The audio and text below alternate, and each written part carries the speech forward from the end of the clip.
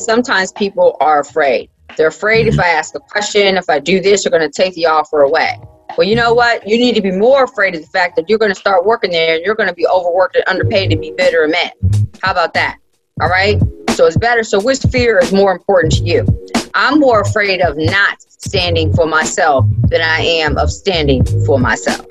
You should see yourself as valuable. So if a company is like, well, we don't want to do business with you, because that's basically what it is. Employment is doing business. If we don't want to do business with you, if you have questions about the contract, because that's what employment agreement is, it's contract. So you want to work there. Really? Okay. Really? Okay. Well, if you're treated crazy on the front end, rest assured, you're about to go get trashed on the back end when you start working. Rest assured. My name is Fela Abioye, and this is How to Corporate, my digital show dedicated to helping you identify what's holding you back so you can advance your career. Are you ready for today's topic? Well, let's get started. I'm really excited today to welcome back my first repeat guest, Dr. Rochelle Parks Yancey. Dr. Yancey was one of my first guests in episode 2, How to Negotiate Your Worth. Go check that episode out. She shared a ton of gems in that episode focused on pretty much helping you prepare for the negotiation process when looking to secure that initial job offer. Very, very popular episode. I highly encourage you to go check that one out.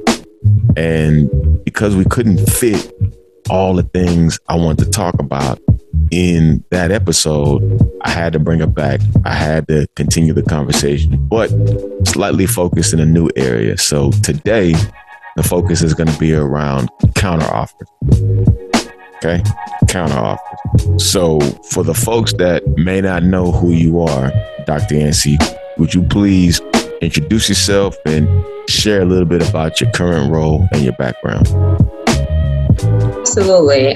First of all, as always, Fela, thank you so very much for having me. I really appreciate this. I think what you're doing is outstanding. And I know Fela asked me to talk about myself, but I think before I do that, all of you out there who are like, I want to do this, I want to do that, but you allow, fear and all that to hold you back.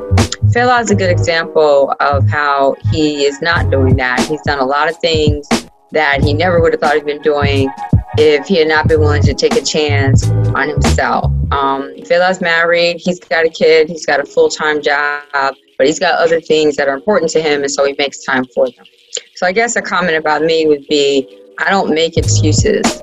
If something's important to me or you will find the time. And if it is not important to you, you will find an excuse. And so, as Fela said, certainly I'm a professor of human resources. I'm a career coach.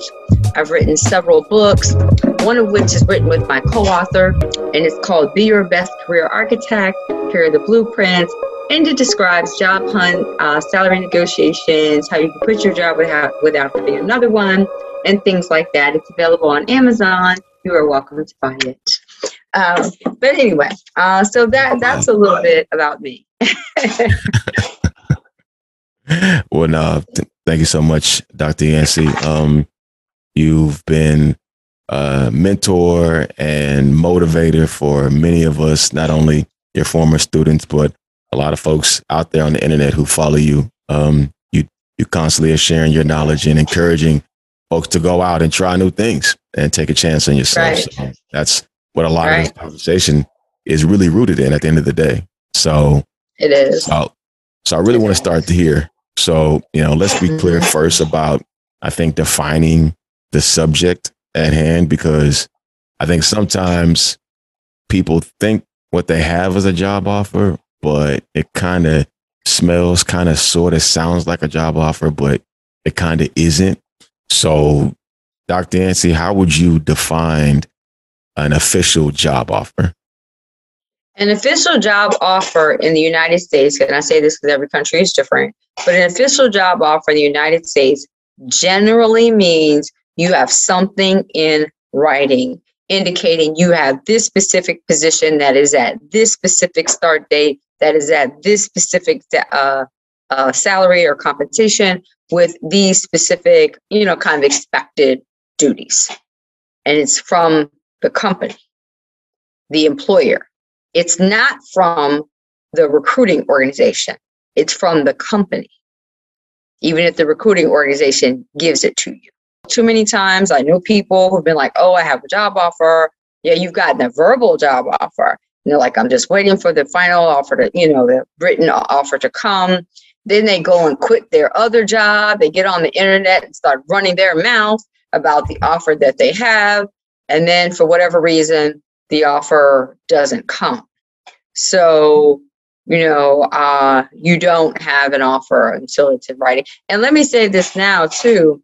Even if you have an offer and you think you're going to accept it, back in the day, that used to mean, go ahead, quit your current job. No, let's wait a minute, because job offers are rescinded. Okay. That's what happens. Like in 2020, many people, thousands of people had jobs offers in writing, and those job offers were rescinded. So I don't suggest even quitting your job, even if you have a job offer in writing that you plan on, accepting. You quit it when it seems like, this thing may work a while. If you can ride this out, collect a few checks, then you from the new job before you quit the old job. And that's real. Yeah, no, I think you said it well.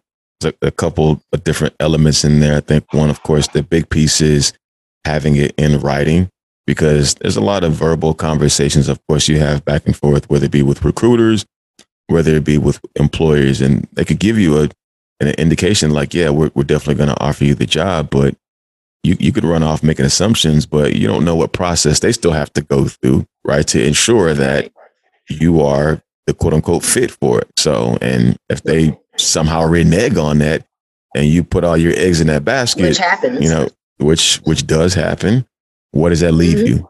So having something definitely in writing, though, anything could still happen, but it makes a big difference, right? So for sure. So I think that's a really big element there. And then I think the other piece, like you talked about, is, sometimes you get these offers in and time goes on. Maybe you've got it and your start date's not 6 months from now. I don't know, maybe 3 months, 2 months, whatever it is.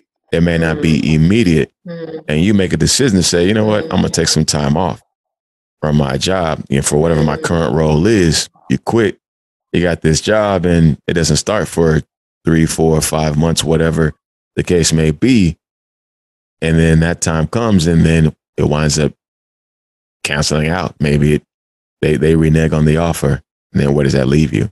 So, and a good example of that is, just really quickly, is this summer when, Facebook had offered a number of people employment to start, 6 to 8 weeks down the road, and some of them quit their jobs and they've moved. And again, if your money's not an issue for you, fine. But, and then Facebook's like, oh, sorry, no job. We may give you 1 month severance, but you've already made 2 months worth of bills. So, don't be in a rush to just believe what these companies are telling you. Let's wait a minute, relax. No, that's a fact. That's a fact. So, okay. All right. So going back to the basics, right? So once you have the job offer in hand, right, in writing, electronically, assuming, that usually the key step in that process is evaluating whether the offer is acceptable or whether you want to counter, right? So what steps do you take, or would you take, to evaluate whether a job offer is acceptable or unacceptable? Hey, if you're enjoying what you're hearing and learning something new, take a second to rate this episode and write a review. Oh, don't forget to share with a friend or a colleague. All right, back to the show. You should always plan to counter. That's just facts.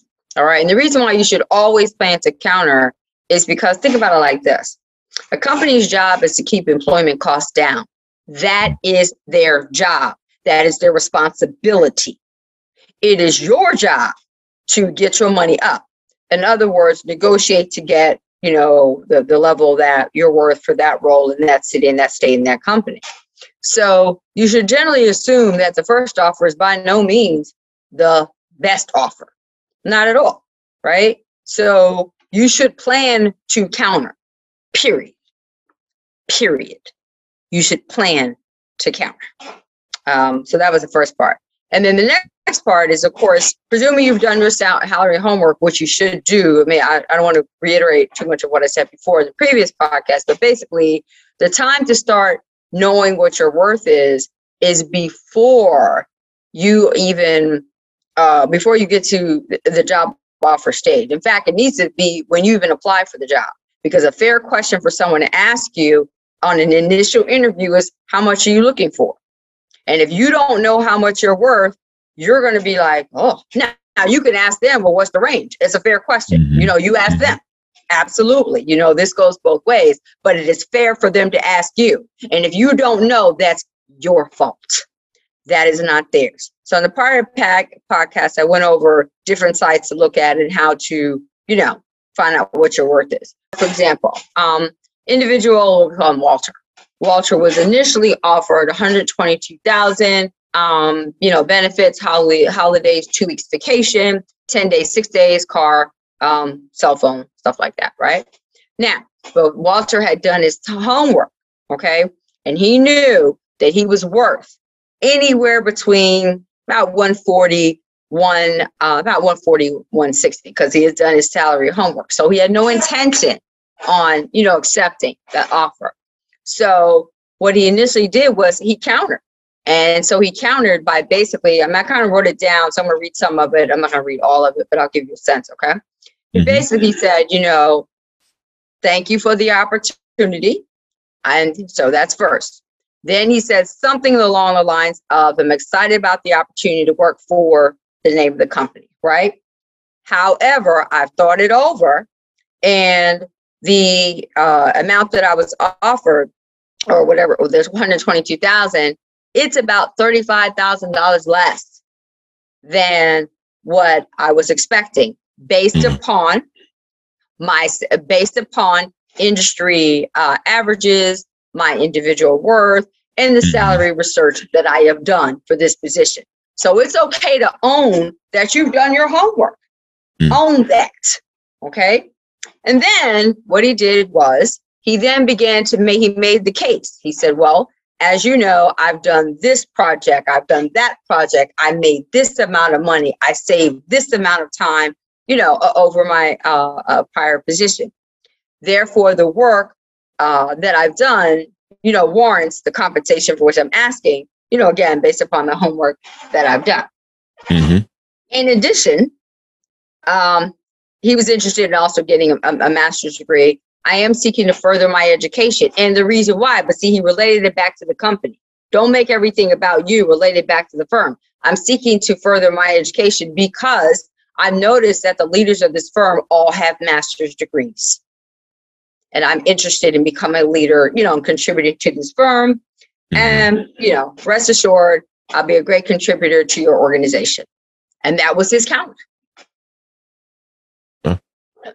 Well, that makes a lot of sense there. So you hit on a bunch of different elements in it. It's funny because one of my next questions was, what type of maybe benefits or compensation items could one we'll talk about that. Counter, right? So what are some examples? And you named a really great one right there, is not just the research element of your own compensation, right? Going into the conversation to say, hey, before you even have that convo to say, here's what I expect, you are already prepared.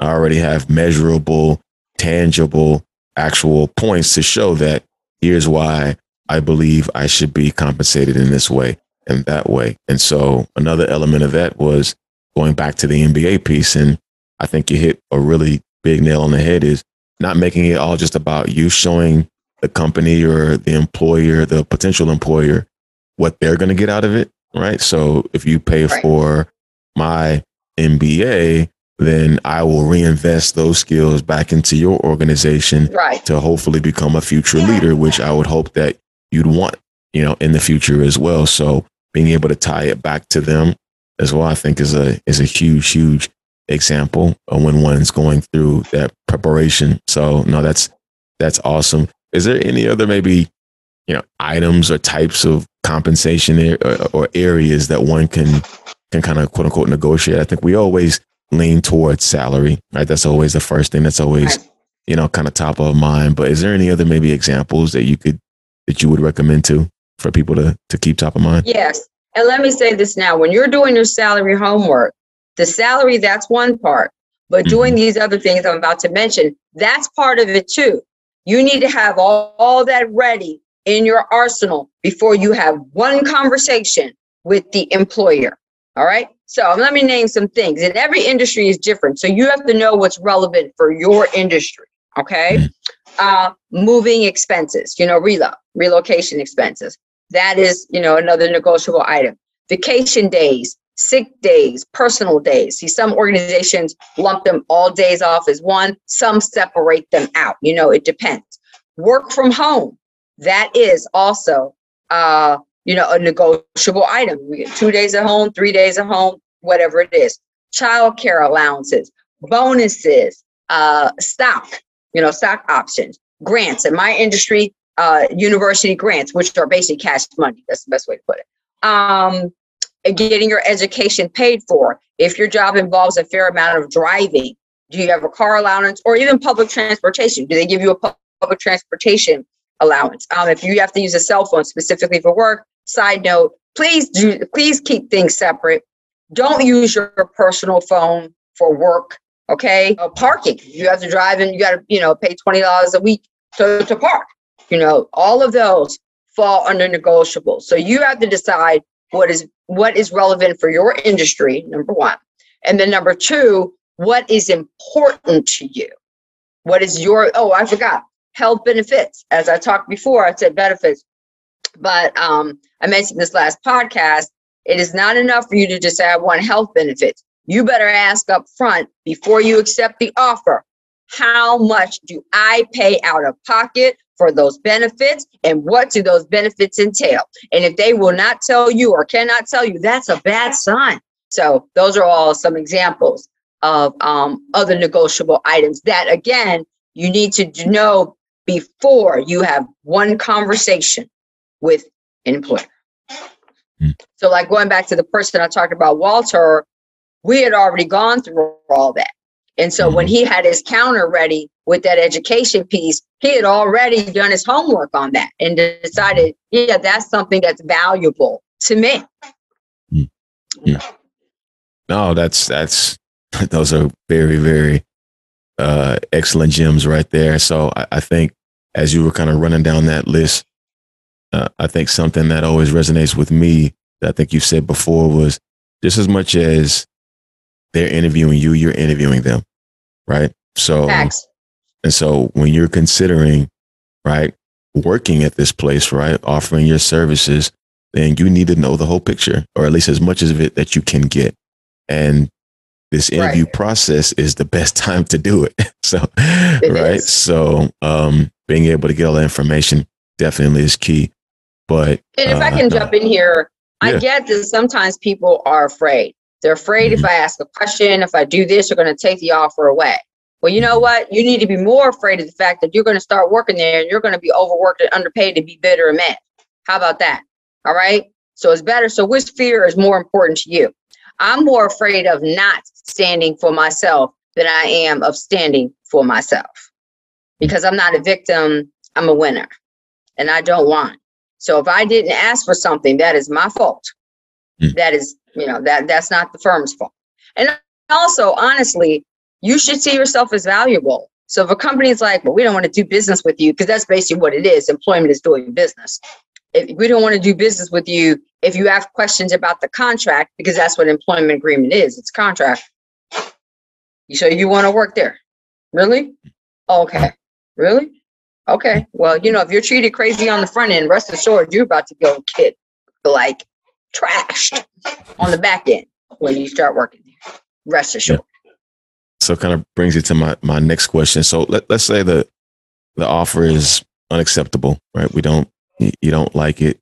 Of course, I think assume most people would want to counter whatever that offer is, and you should counter. Right. I'm telling you now, if you don't counter, the company's like, thank you. And I think I know you answered this already, right? But what if the person believes that, well, I got everything I wanted. I had a number in mind. I did all my research. I've researched all my benefits. I've got everything. Should I push back still? Because I think some people fall into that category. And I'm not saying that, I think sometimes our standards of what we think we can get, right, may even be a little lower depending on where you are.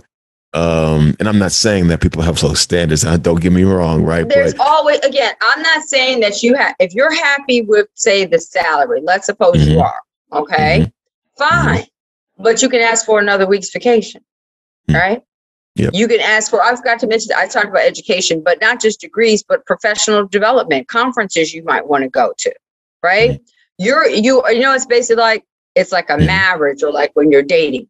You are never so hot or attractive as you are on the first date. That's facts. So you get all you can. Okay? Because they're going to get every little bit out of you when you marry them. Rest assured.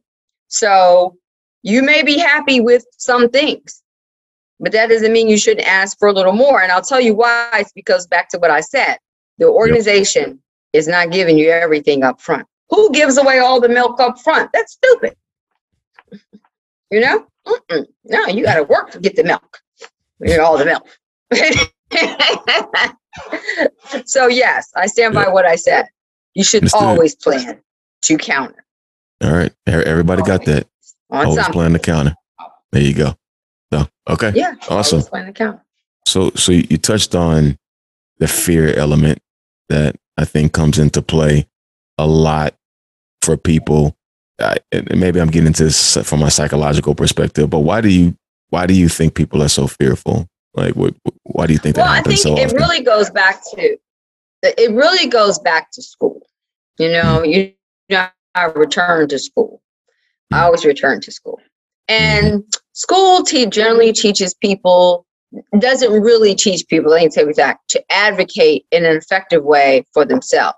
Or it doesn't do a good job of translating. Like, you may be that student who's got to fight to get that B, right? You're on the line of that C+, and you're like, what can I say to get that B? See, some people are going to be like, well, okay, F it.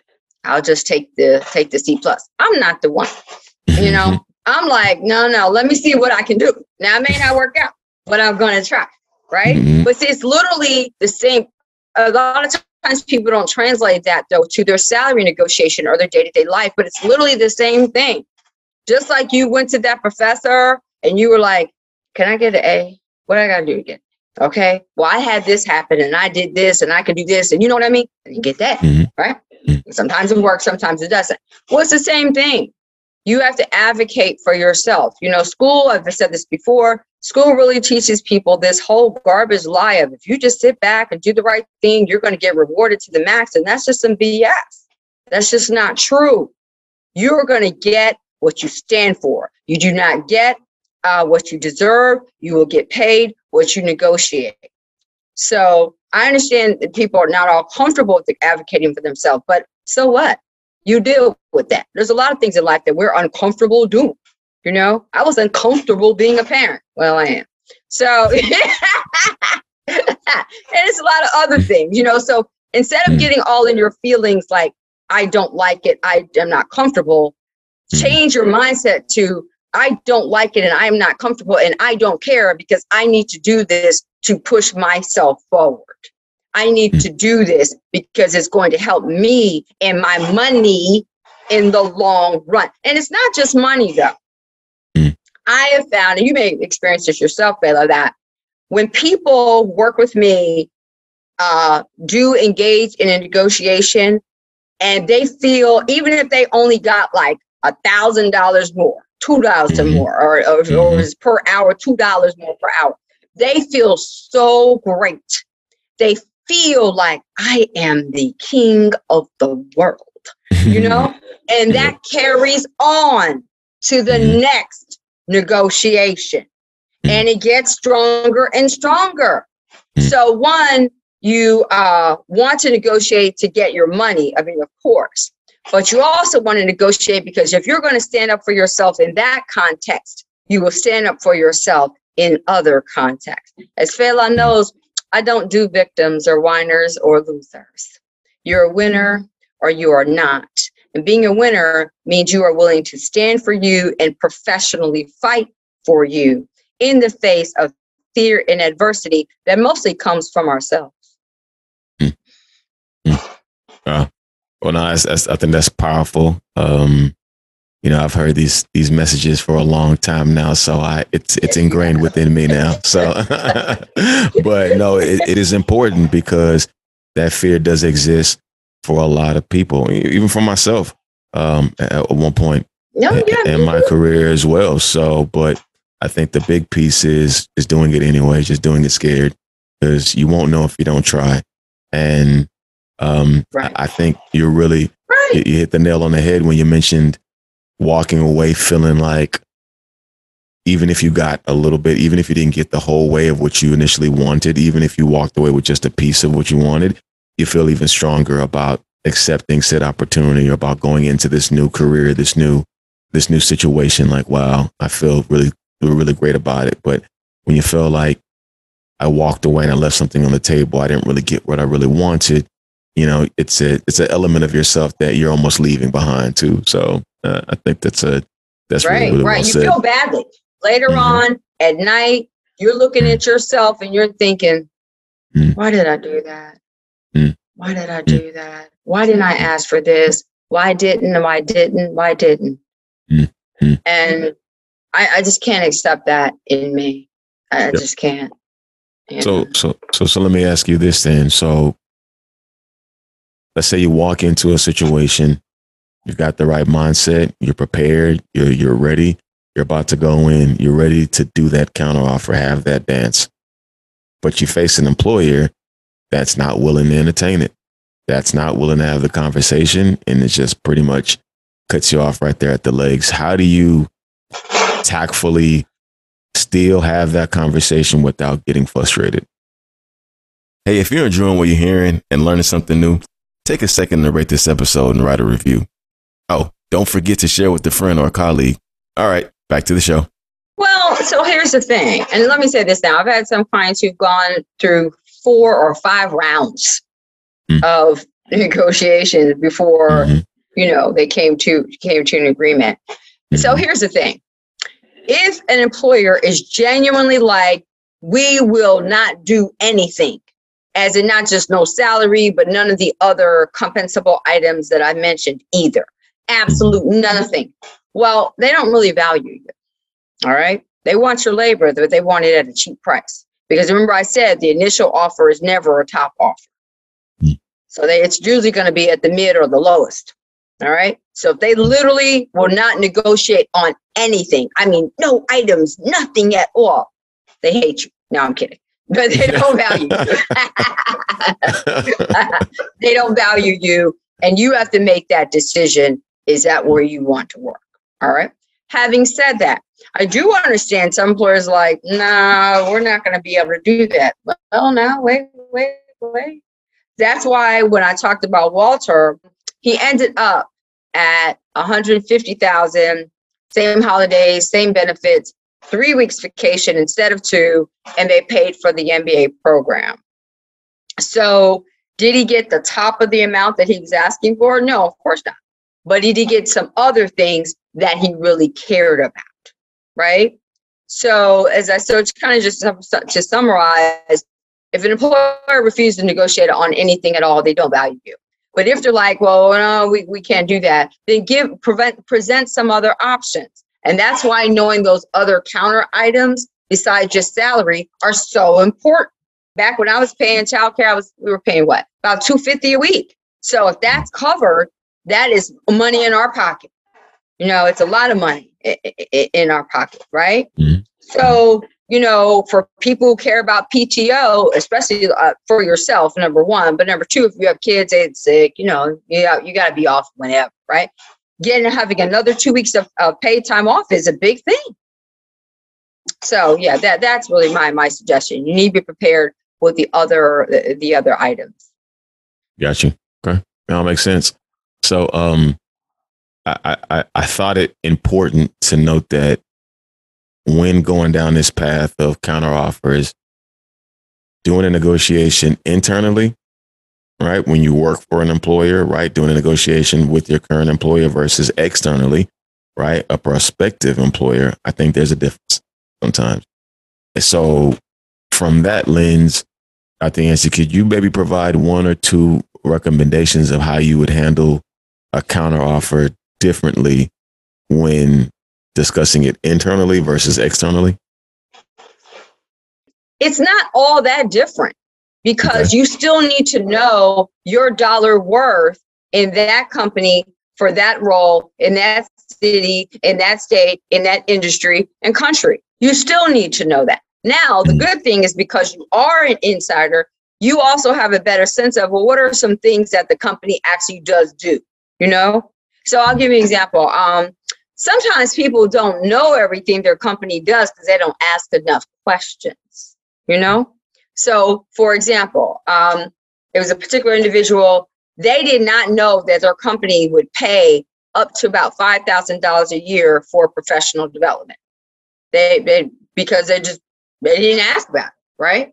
So we talked about that. I'm like, well, is that important to you? Because there were some like conferences or certifications, something they really wanted. And they were like, yeah. I'm like, well, why don't you go and include that in your negotiation, right? And so they ended up getting that, but they wouldn't have gotten that if they had not asked for it.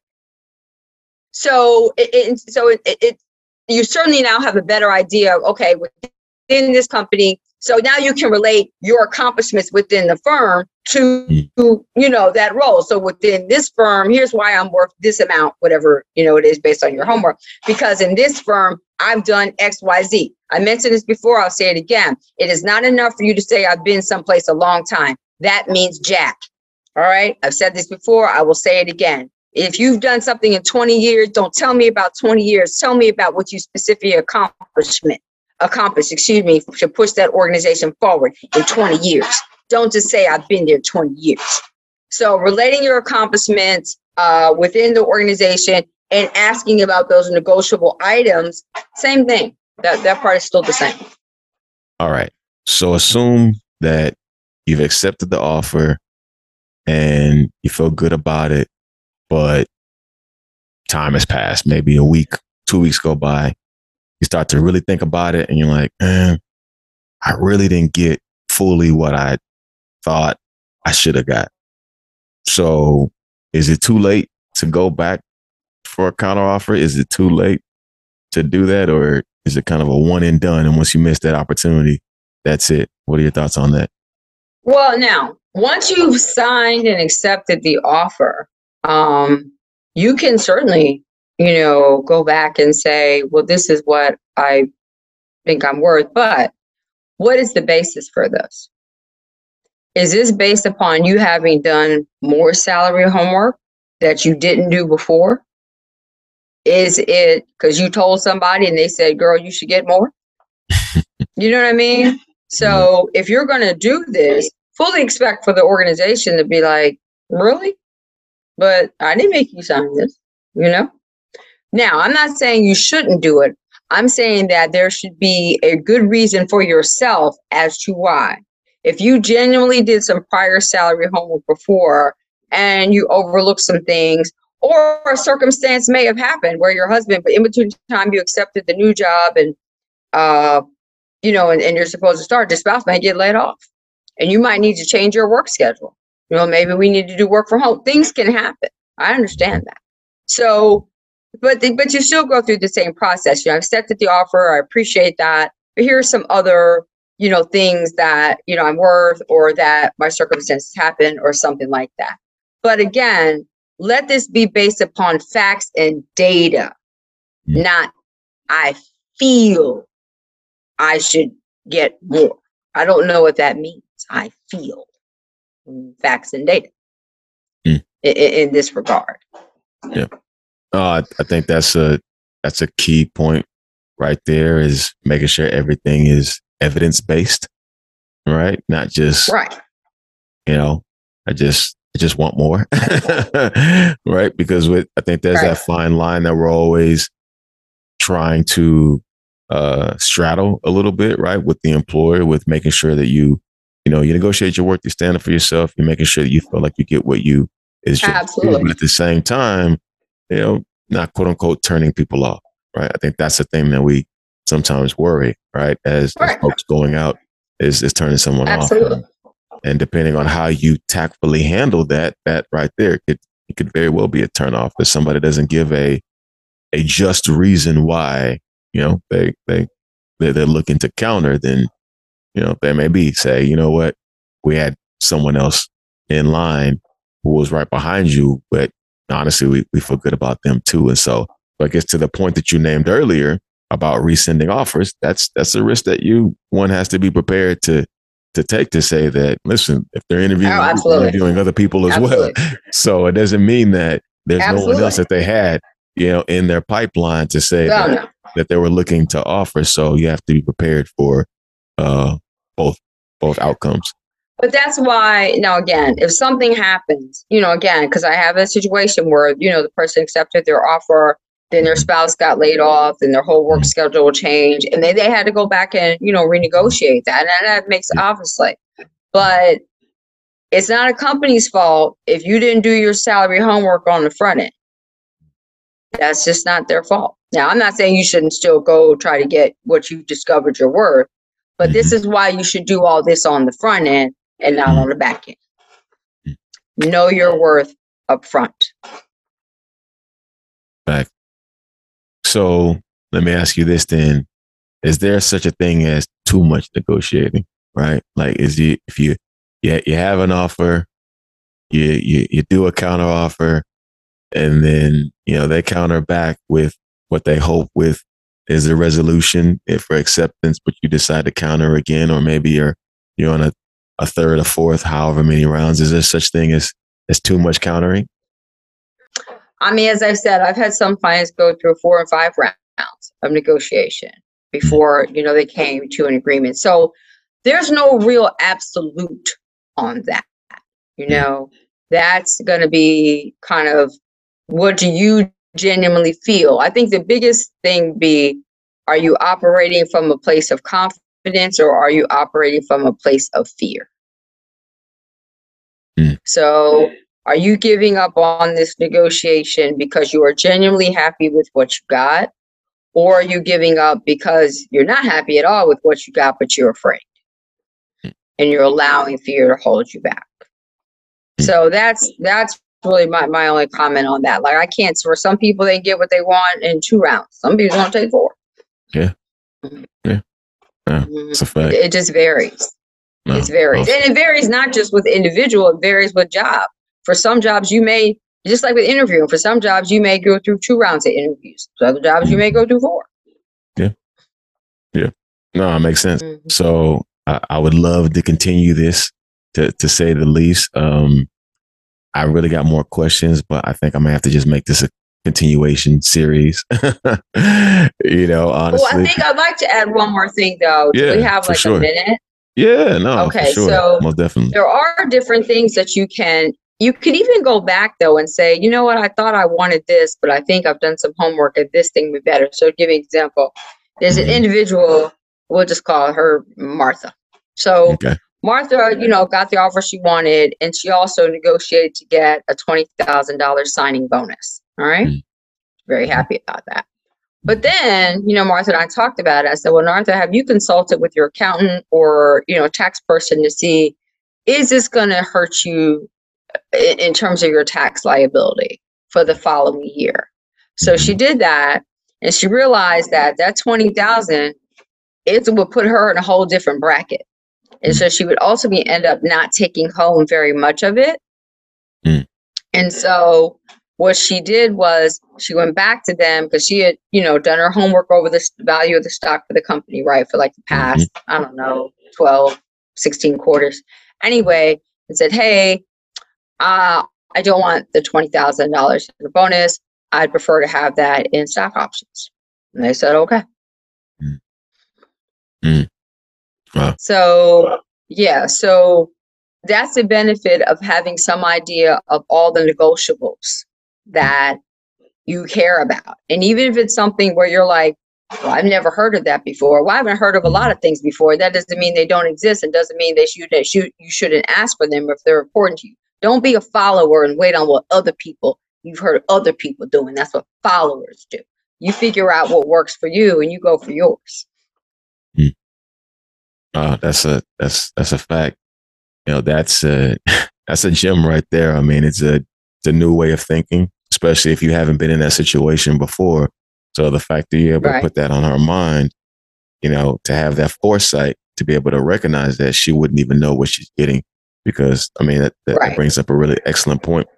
Some of the things that we think are important, whether it be financially, just upfront cash, how, what's your take home like, right? What is your true take home? The government's going to kill you. Exactly. And depending on what state you live in, state income tax and whatnot. So that compensation may be better suited in other areas.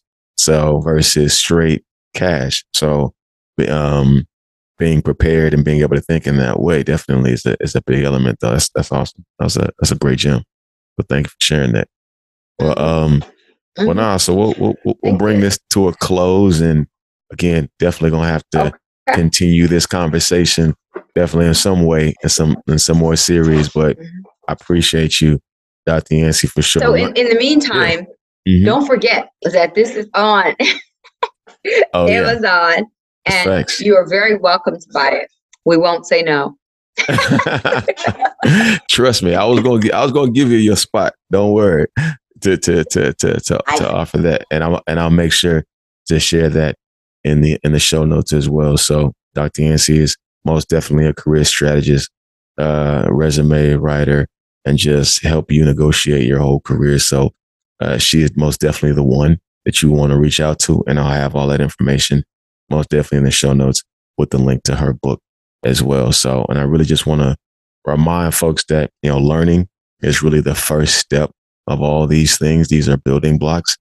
And so it doesn't mean much if you don't put this stuff into action, right? You can listen all day to these different episodes and listen to all the great advice that Dr. Yancey is giving. But if you don't find opportunities to actually put this stuff into action, you'll never really build the stamina, the strength to actually perform, right? Because that's the only real way. You got to go out and perform. You got to put this stuff into action. So I would just encourage everybody to really take this information out there and go out and practice, because that's a big element of this whole thing is practice. And that's a big takeaway that we talked about during episode number 2 is practice, right? Negotiating, doing the counter offers, doing it in the mirror, doing it across someone, whether it's a spouse, a friend, have someone give you some adverse reaction. And then how would you respond to that? Practice so that we can go into those conversations prepared. Right. So I don't know if you want to share your contact information, maybe. I'm Dr. Rochelle Parks Yancey. You can certainly message me on LinkedIn. I said this before. It's okay for us to connect and never talk to each other. You don't even have to send me a note with your connection message. We can just connect, but don't be weird. And as long as you're not that, then, don't try to sell me anything either. As long as you don't do those things, then, we can connect and it's perfectly fine. Awesome. I'll make sure I have all that in the show notes. Everybody, appreciate you for tuning in. Until next time, peace. Don't forget to like and subscribe. For more content, click the link in my bio to follow How to Corporate on all social media platforms. Until next time, keep building.